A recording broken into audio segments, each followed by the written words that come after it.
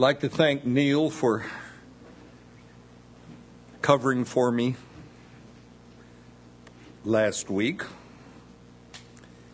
And I know he did a good job. Nobody else needs to tell me. Okay, I listened to the tape. It seems like you gang up on me when I'm not here, you know? And whoever it is, whether they're good or not so good, when they come up here, I hear how great a job they did, you know? Thanks, Neil. Make me look bad.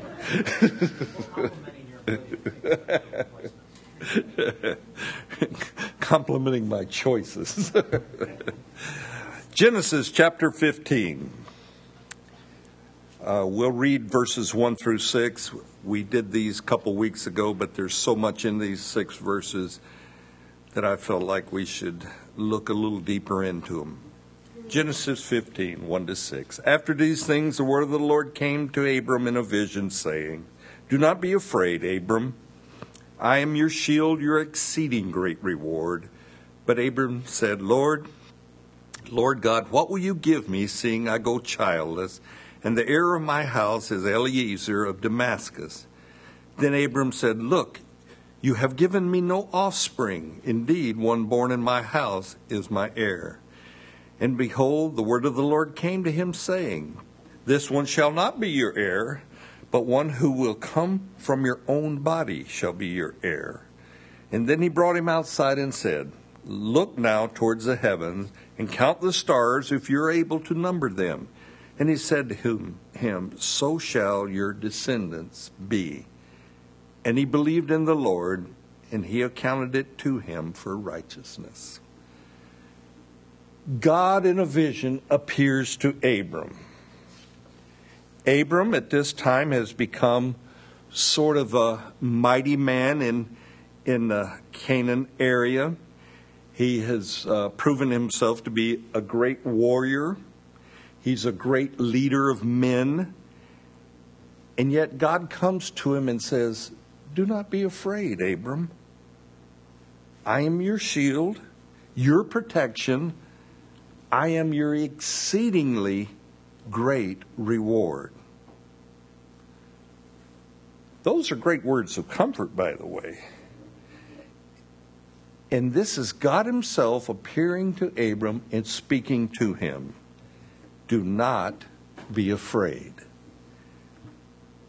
Now, I do not consider myself a coward or easily intimidated by man. And Abram certainly was not intimidated by man. Abram has just pursued the 5 kings of the north. He's raided them. He's took back all the captive, including his nephew Lot. He has slaughtered the kings of the north with the edge of the sword, according to Hebrews 7:1. And after this great battle, this great victorious battle, God tells Abram, do not be afraid. Wow. Relax, Abram. Or we might say chill or something. But calm down and realize God will protect you, Abram. Have you ever played the what if game? What if I lose my job? What if I come down with some terminal illness? What if something bad happens to my children? What if the economy goes over the cliff? And we can go through a whole scenarios of what ifs. We are consummate worriers. And Abram is obviously going through some what ifs in his own mind. And God cares that Abram is troubled. God cares that Abram is even afraid. And here's the good news. God cares when you're troubled or when you're afraid. Whether or not that fear is justified is almost immaterial, but God cares when you're troubled or afraid. But God not only cares that Abram is afraid, he comforts Abram with, do not be afraid, which can or can't be a comfort. But then he says to Abram, I am your shield. A shield. Now in Abram's days, a shield was something every soldier or warrior carried, and you carried it into battle, and it was your best defensive weapon that you had. They were half circular, and they were about 3 to 4 feet tall, and they had either a wooden or a wicker frame covered with leather, and they would oil this leather, and it was to repel the arrows or stones or whatever was thrown at them by different soldiers. The Romans, when in battle, would do what they called a tortoise posture. And the first row would put down their shield, then the second row would just kind of lay their shields over that, and they would form a shield dome that the enemy couldn't shoot arrows in on them or throw spears in on them, and this was their great protection. Just a few weeks back, as you know from the news, Israel was attacked, and they attacked the Gaza area from all these missiles that were coming into Israel. And Israel initiated what they call the Iron Dome. The Iron Dome was a covering, a shield of protection against missiles that would be coming in from the Gaza area. This Iron Dome was a very effective dome, but it was also very expensive. The Iron Dome took out 90% of all the rockets or missiles that were launched towards the cities of Israel. That is considered extremely successful, by the way, to take out 90% of your enemy's missiles. God's shield to Abram is not 90% effective, or to you and I, it's 100% effective. That's our God. And the safest place in this world to be is in the will of God. If you're in the will of God, nothing is going to come against you that is not already defeated. It doesn't mean that everything's going to go perfect in your life, but God controls everything that comes your way. We may be bruised, but we're not broken.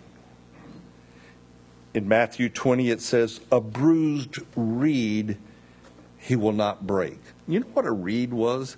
A reed was just blade of grass, kind of hollow, that grew up real tall, and they would blow in the wind, and many times they would break from the wind. A bruised reed he will not break. That's the protection of our Lord. But Abram, he is a man of peace. He's a man of faith. And he's reassured by God, Abram, I am your shield. Great words of comfort. So if you have a tendency to be a doomsday prepper, or if you have a tendency to worry about the what ifs, if you were concerned about the financial cliff that we were supposed to go off, this past week, then understand God is your protection. Be assured that God is greater than any economic catastrophe that could ever hit this world. He is greater than any political cliff that may be out there by our governments. I like what King David says in Psalm 37:25. I have been young, now I am old, yet I have not seen the righteous forsaken, nor his descendants begging bread. David has lived his life and he's never seen a righteous man's, not even his children, go hungry. That is a great assurance, by the way. Again, the most secure place in the world for any believer is abiding in Christ. I happen to believe that we're in the last days before Christ returns for his church. I don't think there's any prophecy that needs to be fulfilled that prevents Christ from coming back and taking us to be with him. And so as we see things grow more and more desperate around us, the political climate, I don't think it's going to improve. I really don't. I think we'll have temporary points of relief, but I don't think the political climate's going to improve to any what we would call satisfying degree. I just don't have my hopes in man. I fully expect persecution to increase on Christians, for we're the light of the world. And the world, this evil world, hates light. And it's that simple. They're opposed to us. So we prepare ourselves by simply trusting in our divine shield. We prepare ourselves by trusting in God like Abram did. And that is good news for us in this troubled world. The next statement that God makes to Abram is more comforting than his, I am your shield. God declares, I am your exceedingly great reward. How much is exceedingly? Above what you can ask or think. To which Abram replies, thanks God, but you have not given me any child, for I am childless. It's kind of like, thanks God for blessing me beyond words, but where's my kids? And I think Abram's answer, when you look at it closely, I think it grieves the very heart of God. We have that capacity to grieve the Holy Spirit of God, and I think Abram has done this with his answer. Abram is so fixated on children that he's rude to God. God has promised Abram children, and God will work miracles in Abram's life and Sarah's life to bring about these children. They're both old. They've grown past the age of bearing children, but God will give them a child. But God will not be rushed by Abram or Sarah or you or I into fulfilling his promises before he is ready to fulfill his promises. Abram is looking at this and he's saying, I'm past the point of having children. My wife is past that age. You give me no children, God.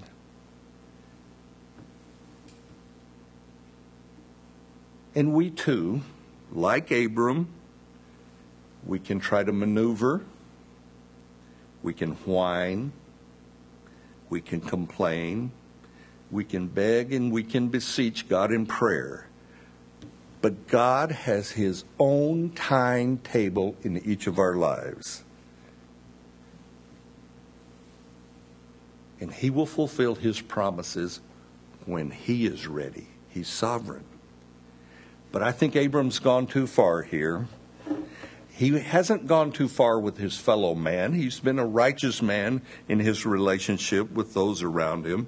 I don't think he's even gone too far with Sarah. But Abram has overstepped his position, his place that God has him with God. And Abram, he will do this one more time, I think, in his life, and that's when he argues with God about the destruction of Sodom. You remember that story, how God tells Abram he's going to go down and destroy Sodom, and Abram says, well, you're going to destroy it because there's 40 righteous men there, God? You're going to be a just God, or you're not going to be a just God? What's the deal here, God? That's his attitude. But to Abram's credit, he speaks honestly from the heart with no pretense before God. But Abram isn't the only one that's ever spoken out of turn towards God. I have heard men say ridiculous things concerning God, men that have suffered hurt or pain, and then they blame God for it. And I've heard men say things like, I have a few questions for the man upstairs when I get there. Why he allowed this or why he did that. Utter foolishness. Tragedy happens to come to every life. It does. I don't care who you are, tragedy will come into your life. I want to be mature in my relationship with God, not to complain about the why me when tragedy does come. And it will come. And it'll come into your lives too. When things don't go the way I've planned. I have in the past, and I'm sure I probably will in the future, question the sovereignty of God, question why he does certain things, question the way he orchestrates my life, the events of my life, why this and why at this time. But we must understand, you have to get this down in your theology. God is merciful and kind and loving. And he is in the way he allows things to transpire in your life. Abram, he will have a son, and he will have a son from Sarah. But not yet. 15 years still have to go by before Isaac is born. And at this time, all Abram can do is question God. What are you going to give me since I don't have any children, God? You've given me no offspring, Lord. What's up?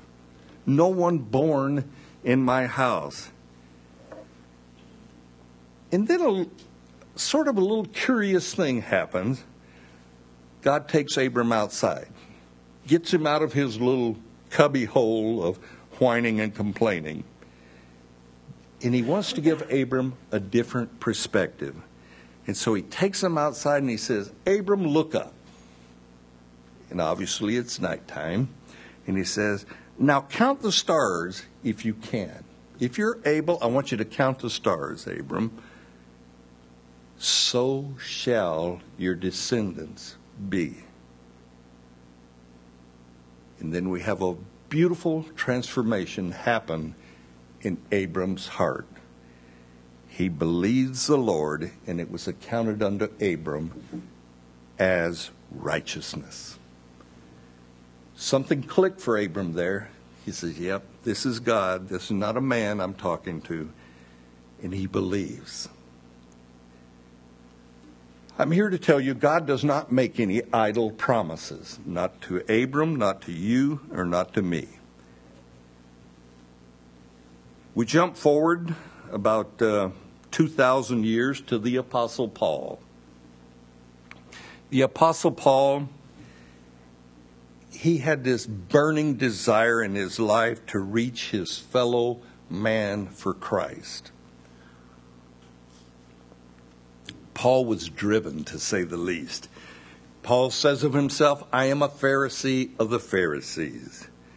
He loved his fellow brethren, the Jews, so fervently that he is willing to be accursed for them if this would bring his fellow man to Christ. Romans 9, 1 through 3. Let me read it for you. You may want to turn there, you may not. But Romans 9, 1 through 3. I tell the truth in Christ. I am not lying. My conscience also bears me witness in the Holy Spirit that I have great sorrow and continual grief in my heart. For I could wish that I myself were accursed from Christ for my brethren, my countrymen according to the flesh. Paul is suffering tremendous sorrow and grief for his unbelieving Jewish brethren.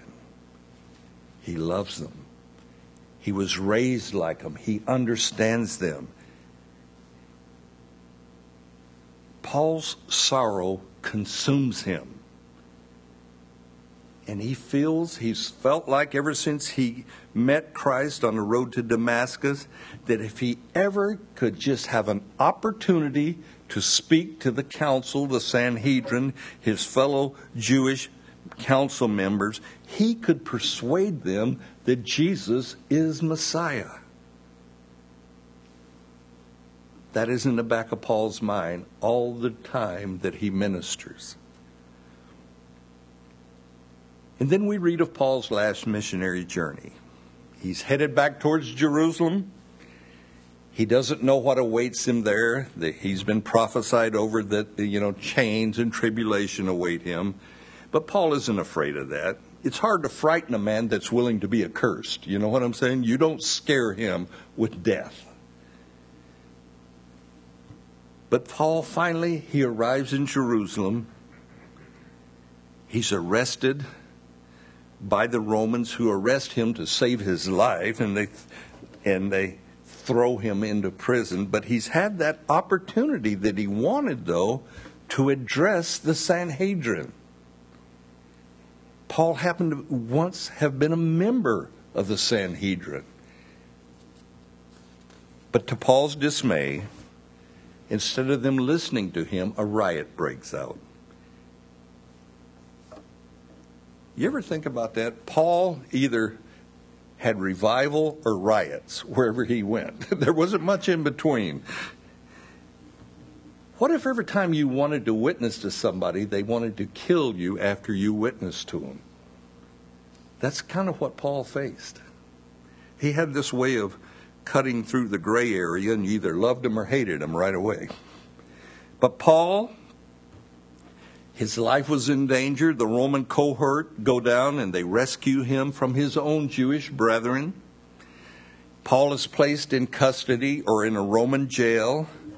And this, I think, is the lowest point in Paul's life. He has finally had his opportunity to speak to the Sanhedrin, and they have rejected him. They have wanted to kill him.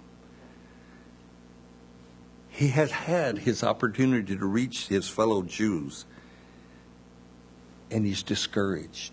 Not one of them has believed his report.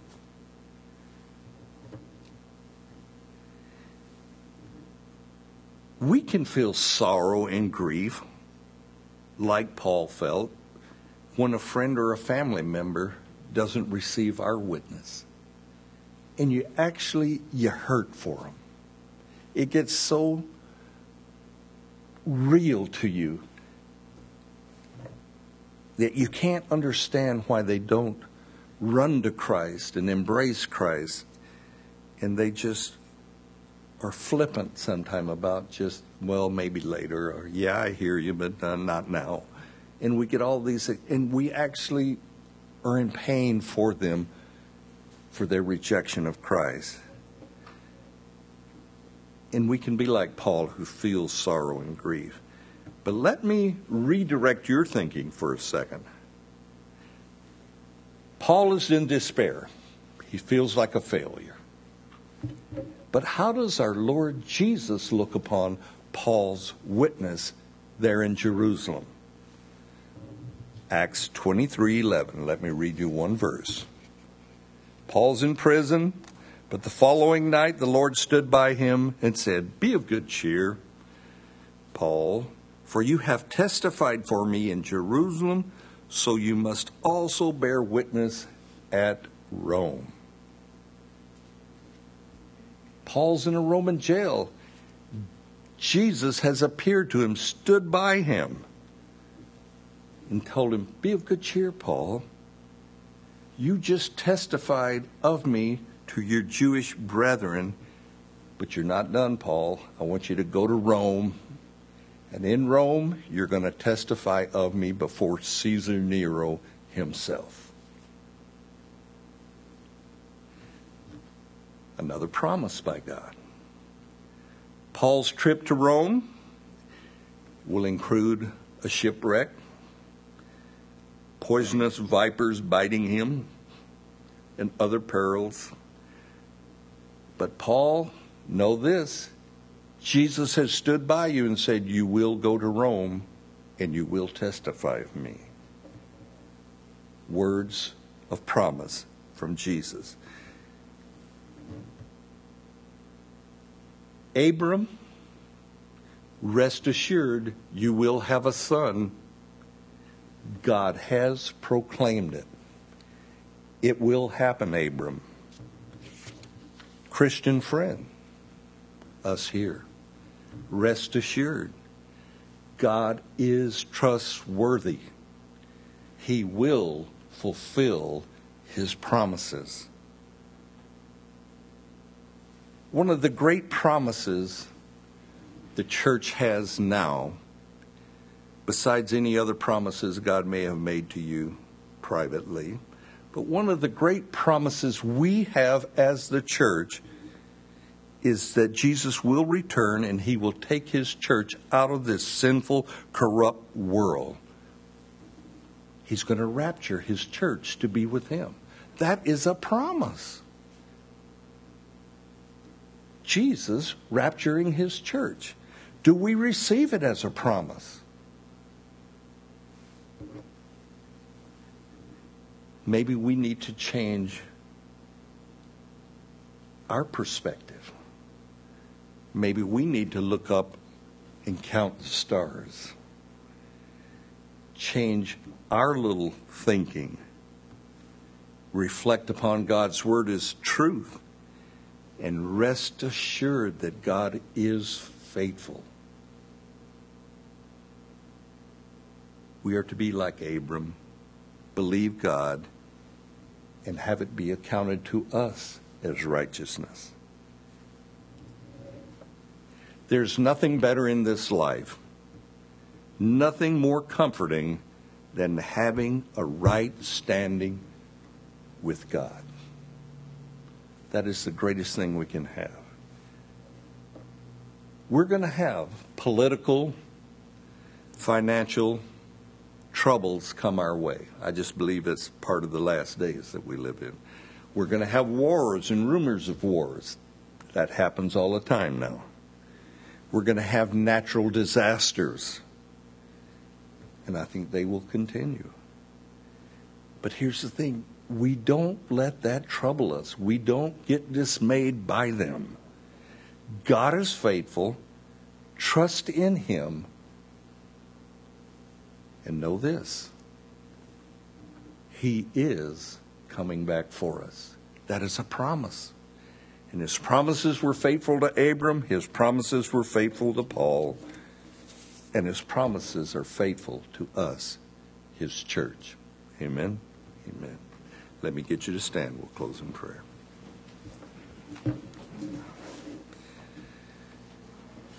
Father, we started a new year.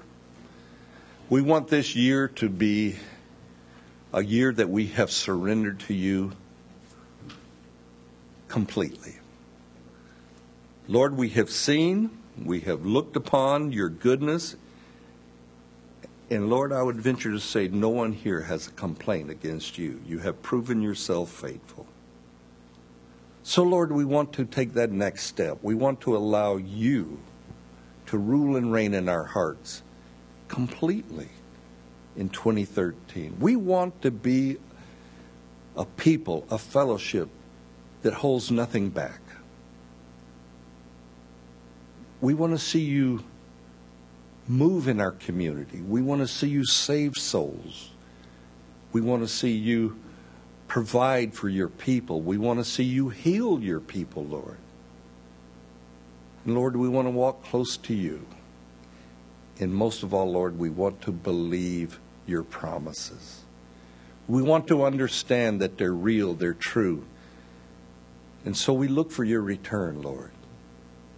And we would pray, come quickly, Lord Jesus. For this world has nothing to offer us anymore. We want to see you and be with you, Lord. So our prayer is come quickly. We ask this in your name, Jesus. Amen.